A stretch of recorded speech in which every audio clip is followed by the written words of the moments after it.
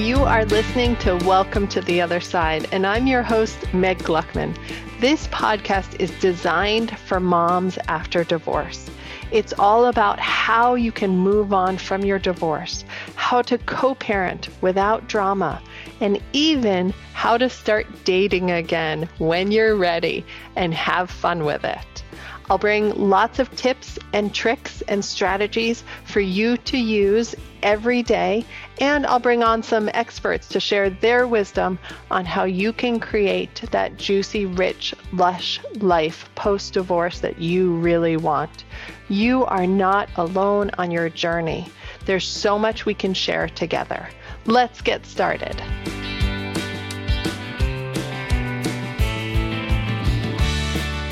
Hello, everyone, and welcome back to the podcast. I am your host, Meg Gluckman, and I have a special guest with me today that I get to pick her brain about all things ADHD and neurodiversity.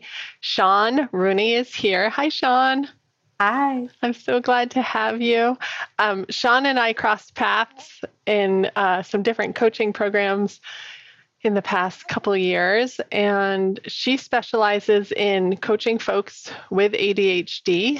And I'm seeing more and more adults, more and more of my clients starting to identify as having ADHD tendencies.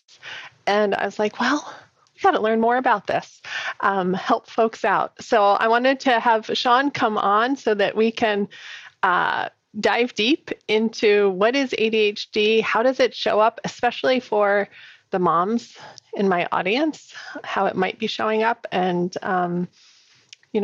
what we can learn to make our lives easier if we do have some of these ADHD tendencies. Shaun, will you start us with your story of figuring out your ADHD tendencies? Sure. Yes. Okay. Thank you so much also for having me. I'm super excited to talk about this. So my journey with ADHD began when I was about 40. I was actually looking into what was going on with my son. So he was having some challenges in school. It was about that middle school period of time. And he was in a really large school, lots of children, an environment that wasn't conducive to like focus and the type of attention I felt like he needed. So we transitioned him to a smaller school.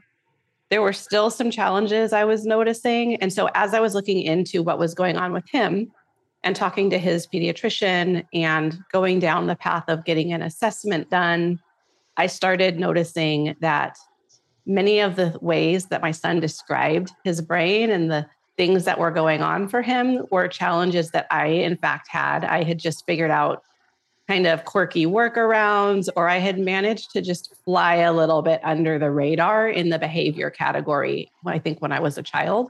And so I decided to look into my own diagnosis. And so at the age of like 41, I was diagnosed with inattentive ADHD. We can talk a little bit more about the three types. But it was really eye-opening. And I think in some ways I felt relief because it was like, oh, so much just clicked into place and made sense.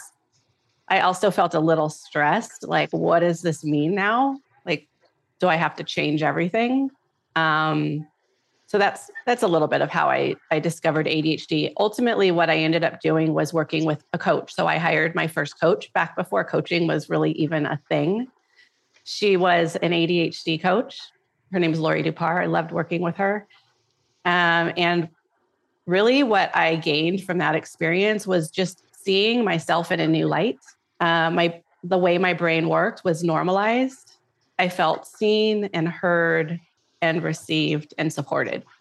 Yeah, which is exactly what we want for all of our kids, right? Yes. Oh, yes. Yes. That just warms my heart. Do you remember, can you go back to that time?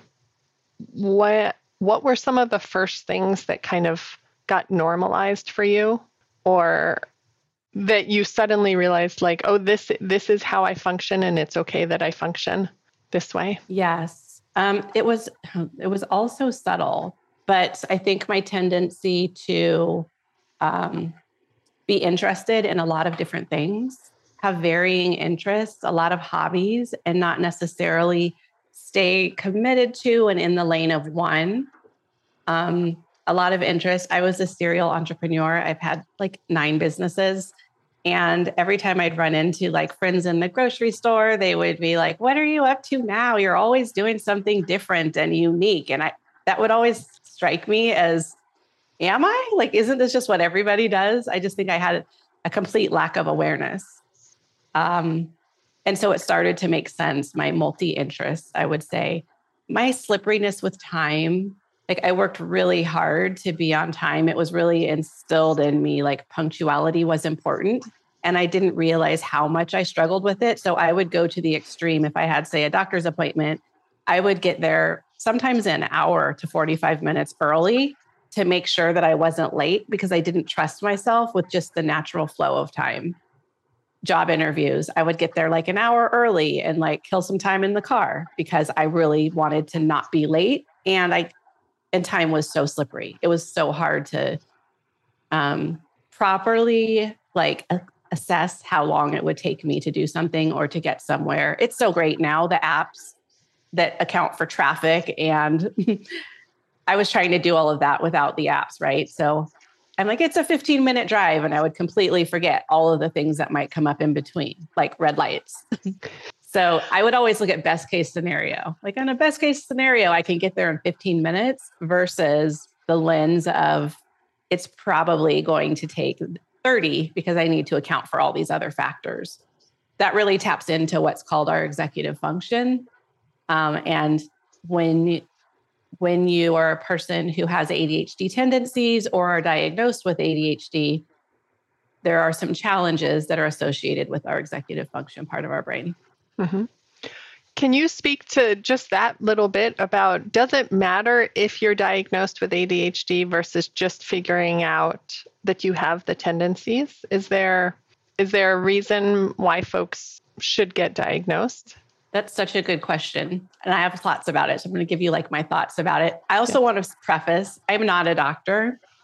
And so this is all personal experience and I am a coach, but medically, ADHD is a diagnosable condition. And the way it is treated, the number one way it is treated is with medication, and it's diagnosed by a prescriber or your doctor.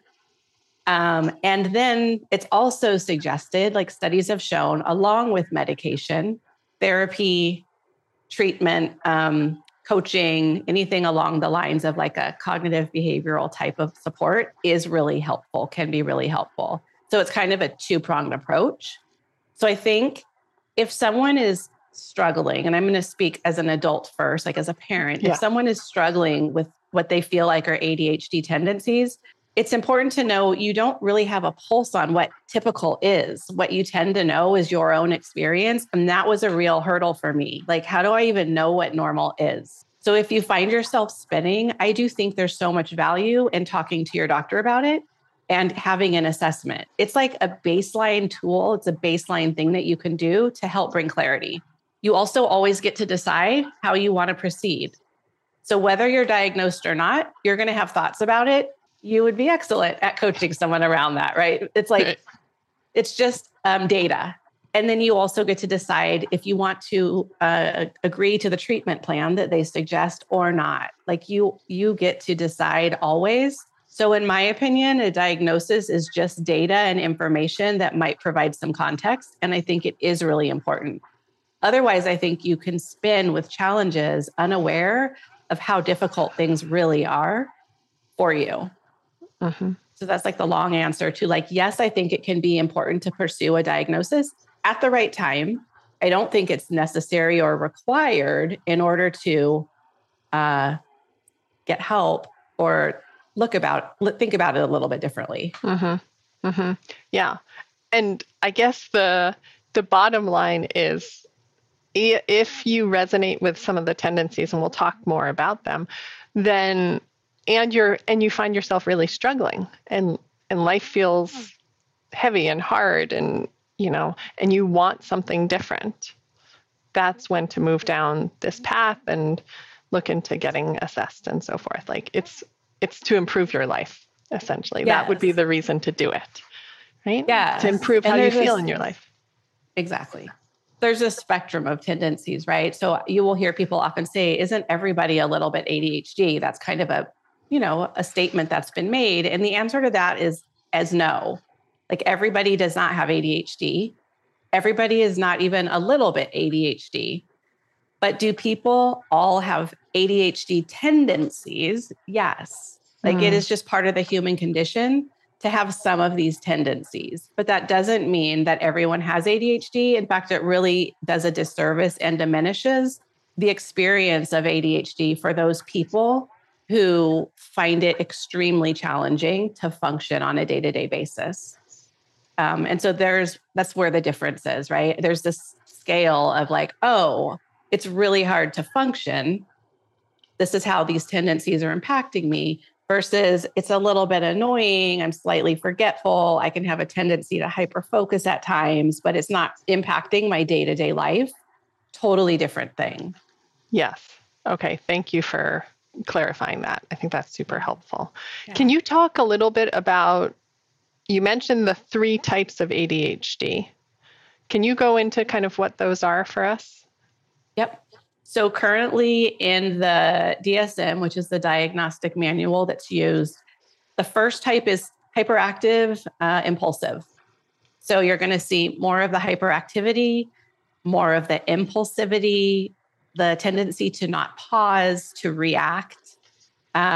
It's outer hyperactivity also. So you'll see like the constant tapping foot, or imagine, the child in the classroom who can't keep their hands off of the child in front of them, or kicking the desk. It's kind of like you can see visibly that hyperactivity. That's type 1, hyperactive, impulsive.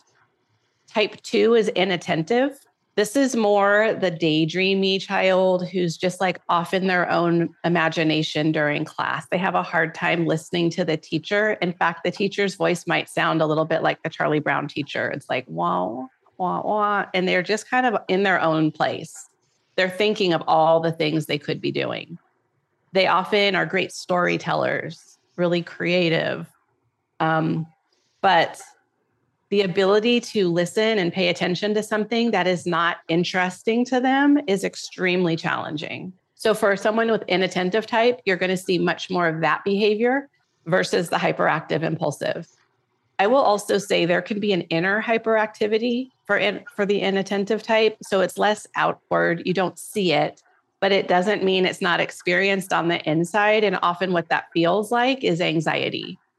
So someone with inattentive ADHD, their experience, I will say it was probably my experience, it feels like general anxiety disorder. There's just this constant kind of almost agitation or discomfort.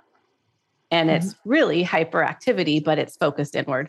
It can also be thinking, like hyperactive in our brain, in our mind, overthinking.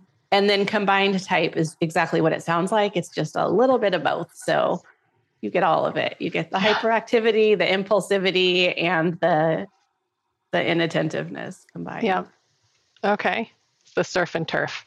You get both. Surf and turf. Yep. It's just like mix it all up. Yeah. Yes. All right. So I appreciate you giving the examples too of what we often notice or what's pointed out to us when we're diagnosing or when kids have been diagnosed and what it looks like. How does it look different for kids versus women, folks who have been socialized as women when they're adults, or folks that have been socialized as men? Like what's different about how it might manifest or show up? Socialized as women, I think it's like seen but not heard. Stay quieter. Like, don't be the loud person in the room. I think being taught these behaviors kind of plays right into inattentive type. And so the line becomes blurry. Like, have I been socialized to be this way? Or is there something going on and I just wasn't diagnosed? And the way a prescriber or a doctor will look at that is how long has this been happening? So they really are looking at some preconditioning back into childhood. Did you have these symptoms, experiences, tendencies all the way through childhood, or is it a recent occurrence? Has it just kind of appeared in adulthood? I think it's funny for men. and I'm talking like men now, there is a little bit of boys will be boys and like they're going to be a little louder and more rambunctious and like, what are you going to do about it? And I do think that has translated into corporate spaces where being louder and bolder and like vocalizing needs and wants in some ways has really worked. So I do think there is a component of socializing for sure that comes into play. I still think like if you talk to someone who has ADHD, whether they're diagnosed or not, their experience of it is really going to be telling as to whether it's an actual condition that needs a diagnosis or it's thoughts, beliefs that they've been socialized into, and the behaviors are kind of an outcome of that. Is that making sense? Like, I think there's not really a way to know the impact on one's life unless you actually talk to that person and they share the impact on their life. Yeah. Okay. So the way that I'm hearing that is you might have two people that behave similarly out in the world, and one person is going to be internalizing or dealing with internal stuff in one way and the other person in a very different way. And it's that kind of like internal environment that defines whether there's ADHD present or not. Yes. And I do think there's a bit of an overlap in that Venn diagram, right? So there's a section of those two circles, whether it's diagnosed ADHD or whether it's socialized, there's going to be behaviors that there's this area of overlap. And absolutely, thought work, coaching can help. That is why it's part of a treatment plan for someone diagnosed. You can like look at your thoughts about the ADHD, the behaviors, and think about it differently. When you are looking at an actual diagnosis, there might be more support that's needed in addition to that. And I think it can be harmful for a person to believe they should be able to think their way out of something that is possibly biological, chemical. I think that's a trap that you need to be really careful of and aware of. Yes. Thank you for naming that. I think it's important why the diagnosis you start with a diagnosis and then the rest can be supportive. I will also say I've had clients who started with coaching because it felt more accessible and they weren't actually ready yet to move towards the diagnosis. And ultimately, many of them choose to go ahead and move forward with a diagnosis because they feel like they have that safety support network behind them. So there's not a right way to do it, but I think both are important. Yeah. Can you speak to, and if we don't want to go down this path, we don't have to at all, but a little bit of like, what is chemically going on or biologically different that medication helps with versus neurotypical, or I don't even know what the best term is for a non-ADHD brain. We'll just say non-ADHD. Yeah. And neurotypical is like one of the terms. So totally, it's a fluid language. So it's always changing. So I don't think there's a right way to say it, but yes. I'll scratch the surface. Again, I'm not a doctor. I do have a lot of knowledge personally, but I will leave that to the experts. But it has to do often with brain chemicals. So norepinephrine, dopamine are some of the primary ones, serotonin. Sometimes it has to do with the amount that's being produced is like more than or less than what you would find in a more typical neurotypical brain. Sometimes it has to do with what's called like the reuptake system. So the cells, maybe there's enough being produced, but the part of the cell that kind of takes that in and processes it, there's maybe something going on with that. And so its ability to kind of take it in and use it to the maximum effect. And I'm just going to say different effect. I think because my lens is so around differing abilities. So it's funny. I feel myself kind of cautiously tiptoeing around the language. There is evidence that chemicals are processed in different ways. And so some of the medications, what they do is they stimulate the production of more of those chemicals. Some of the medications help carry the chemicals from one place to another, and others kind of reduce the chemicals of other. It's very nuanced. I think when it comes to parenting, I used to coach children. So I coached 7 to 70 was the age range. So I did coach a number of children before I started focusing on women. A question that would come up from parents often around medication is just like a fear around it, a fear around Adderall, a fear around kind of the well-known medications, that they are some type of like methamphetamine and I'm going to get my kids hooked on drugs. And that seems really, really dangerous. So I would like to speak to that just for a second, because I think it's really important. First of all, not the same thing. So when pharmaceuticals are created, the compounds that are used and the way they're put together is clinically done. So with so much caution, right? We also know that there are side effects with all medications. So we like kind of solve one problem and it causes some other ones sometimes. Most commonly with ADHD medications, it's like loss of appetite or, so it's kind of a constant at what cost? Like, what is the support we get and what are the drawbacks is what you're always looking at. If you're looking at like comparing a methamphetamine to an ADHD drug, I'm just going to give this image because it stuck with me when a doctor was telling me about it. In the case of methamphetamine, so much of this drug is like ingested that it basically goes in and blows off the ends of the kind of I'm using non-scientific language, the reuptake areas, so that it's completely open and so much of that drug can flood in there. In the case of like a targeted ADHD medication, that's not the case. Like there's no blowing up of anything. Nothing's compromised. It's like just like a transport system. It's attaching to this and it's bringing it up to that. So they are wildly different. I wish you all could see Shaun's hand movements because she's really being the brain, and it's very helpful to me. So I'm sorry, I forget that's not visual. No, it's wonderful. It's wonderful, and I think the way that you're describing it is super helpful. So I think folks will get it. Yeah. So sorry to interrupt you. No. That's it for the visual there. So they are very, very different. They are very different. It's not the same. You are not giving your child street drugs. There is no version of that happening. Two other interesting things with that.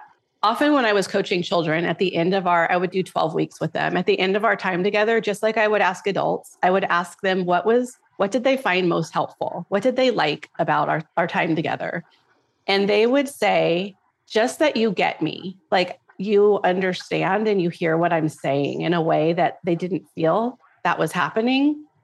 And often what we would work on in the beginning of our sessions, the beginning of our time together, they would say their goal, the result that they wanted to create was to get off their ADHD medication.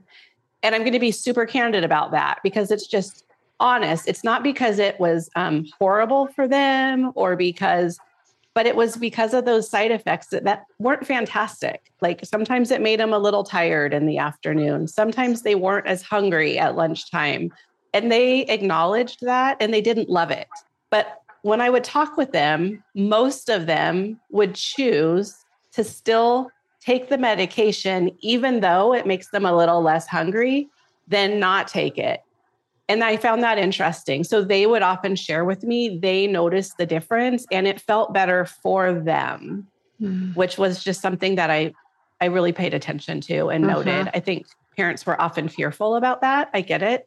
But the feedback directly from children was that it felt helpful to them. I think another thing that happens is their brains continue to develop until at least 25. When it comes to ADHD, it even, sometimes we say 30. It really depends on the individual.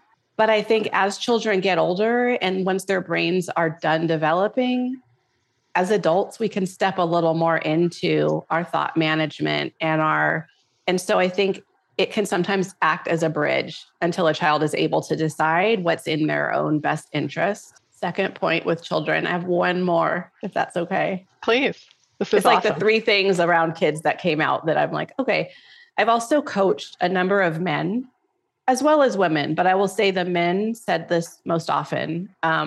They did not, and we're talking men that are like close to my age. So in their 40s, 50s, they were not treated with medication because of the time period. It wasn't as common. Their parents were very cautious about the label and about putting them on medication. So they did not. What ended up happening for many of them is they did what's called self-medicating. And so as they got into junior high, high school, it's like if you're a teen or tween and you can tell something's not quite right and you're not actually getting support for that, they will sometimes find a way to try to help calm their brain down, whether it's alcohol, whether it's pot, whether it's right. And so for many of them, that just became kind of the natural course. And so rather than struggling with the effects of medication as a child, they ended up actually needing to move through and navigate addiction, recovery, self-medicating as an adult. And so I think as parents, we can often have the thought or the belief, like, I don't want to put them on something that might get them addicted to something, right? But I also want to offer the thought by not offering that support as a child, it doesn't guarantee anything. In fact, it can potentially lead to them self-medicating, which I've been told is often a much harder path, right, to go through. So it's kind of like a multi-thought approach around medication. I just hope it's enough maybe that people are open to researching. Mm-hmm. Every case is different. Yeah. And I think that's a great point to just emphasize. Like, our conversation here is just meant to spark curiosity or spark the possibility that maybe there's something that I want to look into, and then everybody's invited to go down their own Google rabbit hole or talk to their providers to find out more. I want to circle back to you mentioning that possibly like our parents' generation or even our generation are hesitant to get kids diagnosed sometimes because of the label, or even to get ourselves diagnosed because of then being labeled as having ADHD. Do you feel like that's shifting now, or do you feel like there's still some negative connotation to it? What's your sense of it? Yeah, I do think it's shifting a little bit. I think people are being more open and honest about it. There's more conversation happening for sure. We have really kind of focused on the diagnosis treatment side of things. I think the flip side of that coin, which is really where I tend to come from, is differing abilities. And so the strengths, the things that come with a neurodivergent brain, the wild creativity, the ability to think outside of the box, the risk taking that maybe isn't fantastic when you're the mom of a 10-year-old boy who's wanting to jump off walls that are way too high or something, right? But like that same risk taking can really serve an entrepreneur who's like going into business for themselves. Or so I think there's more of an embracing of the differences, but I think there needs to actually be even more. I think with parents, my background before coaching was I was a child development major and a preschool director for like 15 years. So children are kind of my heart. I've really always loved working with children. I think we can always circle back to environment. And up until about the age of 7, for sure, I would say we can always turn the question back and like, how is this environment supporting them or not? And what can I do to shift the environment to help meet their needs? After that, of course, we're going to start to learn, rules and boundaries and all of the things. But perception plays a huge role. And so what is your thought about how your child should or shouldn't be behaving? And how much of that can be influenced by the way you adjust their environment? I think honestly, there's a trickle-down effect. We have not done a fantastic job in the US of supporting early childhood education. The learning system hasn't done a fantastic job of supporting neurodivergent thinkers and learners.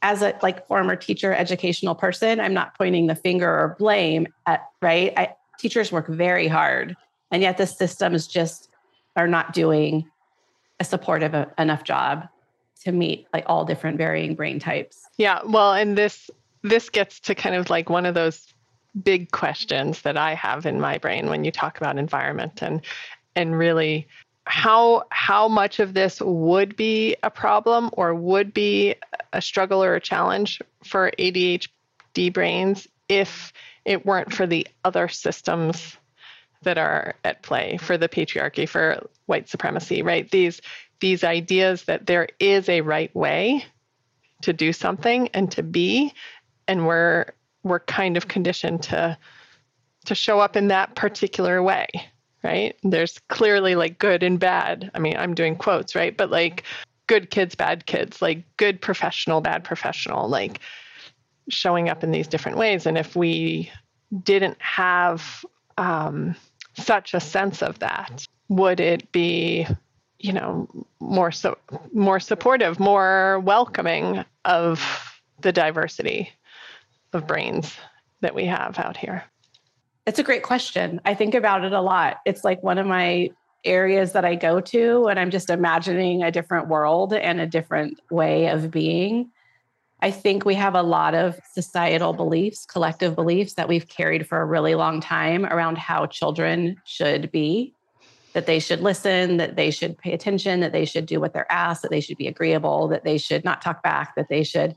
And I think so many of these constraints were put into place because the adults are being constrained and they're like, I have to get to work.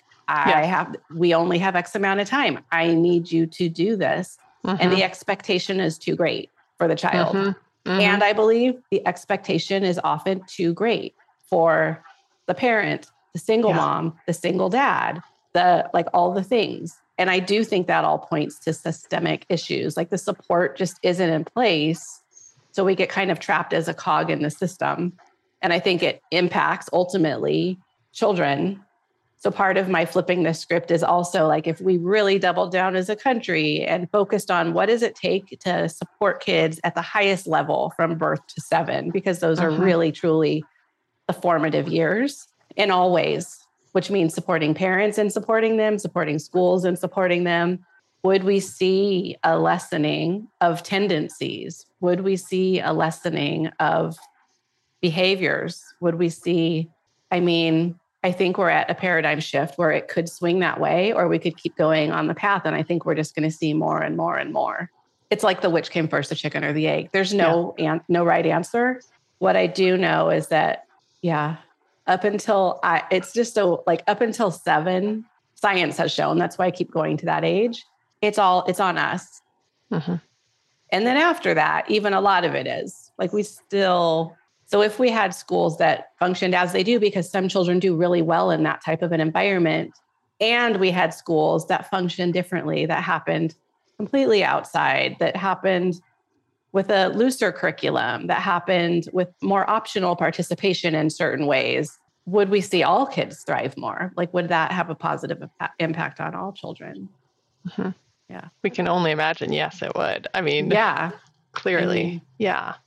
I wanted to ask one other question about ADHD, because this term has come up and I don't think I have a really good sense of what it means. So I've heard of masking, and I wondered if you would speak to that, and especially at the adult level, like what is masking and why are folks doing it? Yeah. I think the best example I can maybe give of masking is in a work environment. So masking is basically putting on a front, or like pretending you're something that you're not, pretending that something is more natural for you than maybe it is. A wonderful example, many of my clients work jobs as employees or as contractors, and they bill by the hour, whether they're an attorney, it's a great example though, hourly billing. They will report that they worked 40 hours to get X amount job done when actually they worked 80. They're getting paid for 40, but they're masking that they can get it done in 40 because if they didn't, they believe the employer would have thoughts about it. And a lot of it points back to their executive function. So like the value that they contribute, which is high, it's just not what we've been collectively trained to perceive and look for, is different than what their employer maybe expects, which is to be quick, to be fast. And so they mask and act like that's what they're doing. And they just end up taking the hit. When someone's working 80 hours and being paid for 40, that's not sustainable. Right. That sounds super stressful.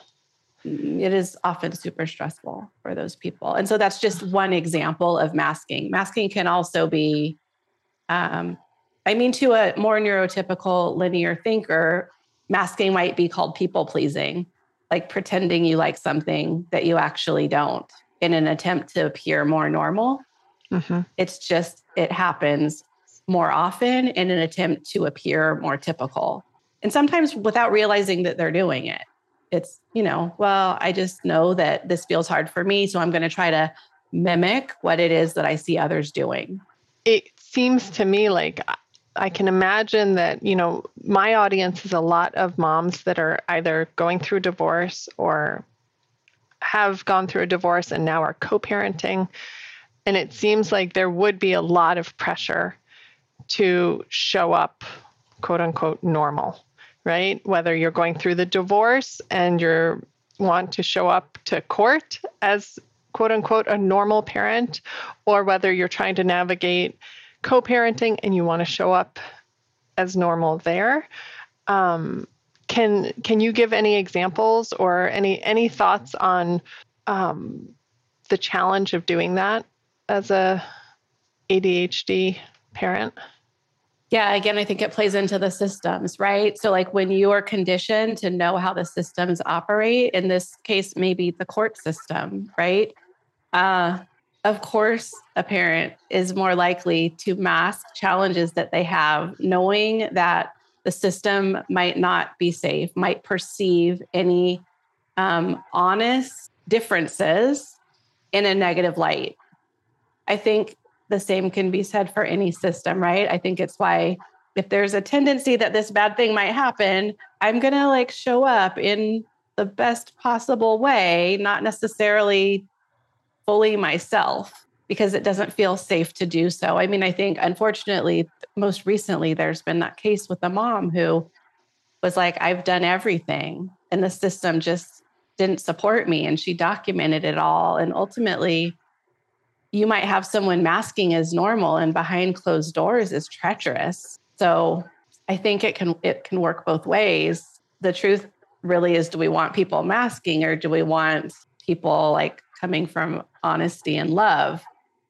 A lot of the systems are keeping people masking. Mm-hmm. And I think that can also be a really just dangerous way to do it. Yeah. It seems to me that there's also a awareness factor to it, right? So if I'm aware that I'm doing this in order to show up in a certain way, and that I'm kind of just playing the part essentially for this, but that I fully accept what my normal tendencies are, like my innate tendencies, how I like to operate, and for the rest of my life, I can operate that way. Then there's kind of a piece of okay, I'm just showing up and I play the role for this one day or whatever, and there's peace around it, versus I have to show up that way every day and I'm wrong for not automatically showing up that way. Yes.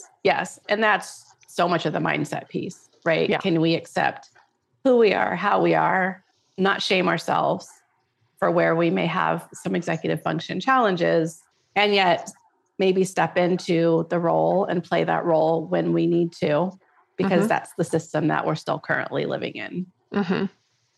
This has been so good, Shaun.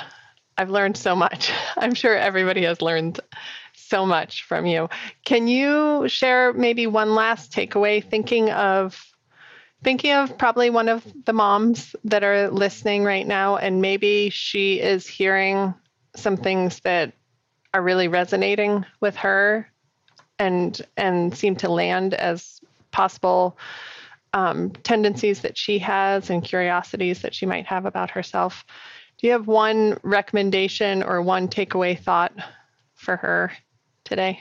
Yes. I feel like it's just take one step, whether that is moving towards an assessment to learn more about what could be going on, whether it's confiding in someone, booking a free consultation with someone and just talking about what's on your mind, whether it's going to a resource. I'm going to name two just because there are wonderful resources out there. So CHAD, chadd.org is a wonderful resource for children with ADHD. Ton of articles, very reputable. Also, ADD.org are both national and have so much information. So I would just encourage you to take one step, get more information for yourself. There are so many people that are like struggling and keeping it to themselves in silence, afraid that if they take the first step, it's going to mean all these things. And it absolutely doesn't have to, but you can definitely bring in a little more peace for yourself just by starting on the path of exploring. Wonderful. And I know that you actually have a really nice 10-question quiz on your website. Will you talk about that for a second? I do. It's just kind of a fun little quirky quiz that lets you know by answering 10 easy questions whether or not you have ADHD tendencies, I'm doing air quotes, and how they're impacting you on a scale of 1 to 10, whether it's like shutting things down for you and you're really non-functioning, or whether it's like, okay, there's some there and maybe here's some tips and strategies. And so you go to my website, revealedpath.com. At the top of it, there's a bar. It says, take the quiz here, and you'll get some information and a few tools and tricks you can use. Awesome. So good. So good. Y'all go follow Shaun. She has a beautiful website, and you're on the socials as well, I believe. And I'll put all her links in our show notes. I really, really appreciate your time, Shaun, and sharing so much of your knowledge and wisdom and insights into ADHD. And I really hope that it helps a lot of our listeners, either because of folks they have in their lives or their kids, or because of what might be underneath the surface for them, and that there's less struggling out there. So thank you so much. Yeah, you're welcome. Thank you for having me. I hope you enjoyed that episode. If you would like more support in your life post-divorce, or around co-parenting, or around dating after divorce, I encourage you to hop over to my website and check out the resources that I have there. I have a really awesome class called Fearless Co-Parenting that you can download. It's 45 minutes long, and it is chock full of tips and techniques and mindset work that you can apply to your co-parenting relationship today for things to start feeling easier. I also have a dating after divorce quiz. This will give you a chance to see, am I ready to start dating again? It's 7 questions that you can easily answer in just a few minutes that will really pinpoint if you have everything aligned that you want to have aligned before you start dating. And finally, if you want one-on-one support, I have a summer special coaching package opportunity for you. It is 6 sessions of one-on-one private coaching support to help work on getting over your divorce, co-parenting struggles, or even dating after divorce. Hop on over to my website, meggluckman.com, and check out all those great resources. Thanks, y'all.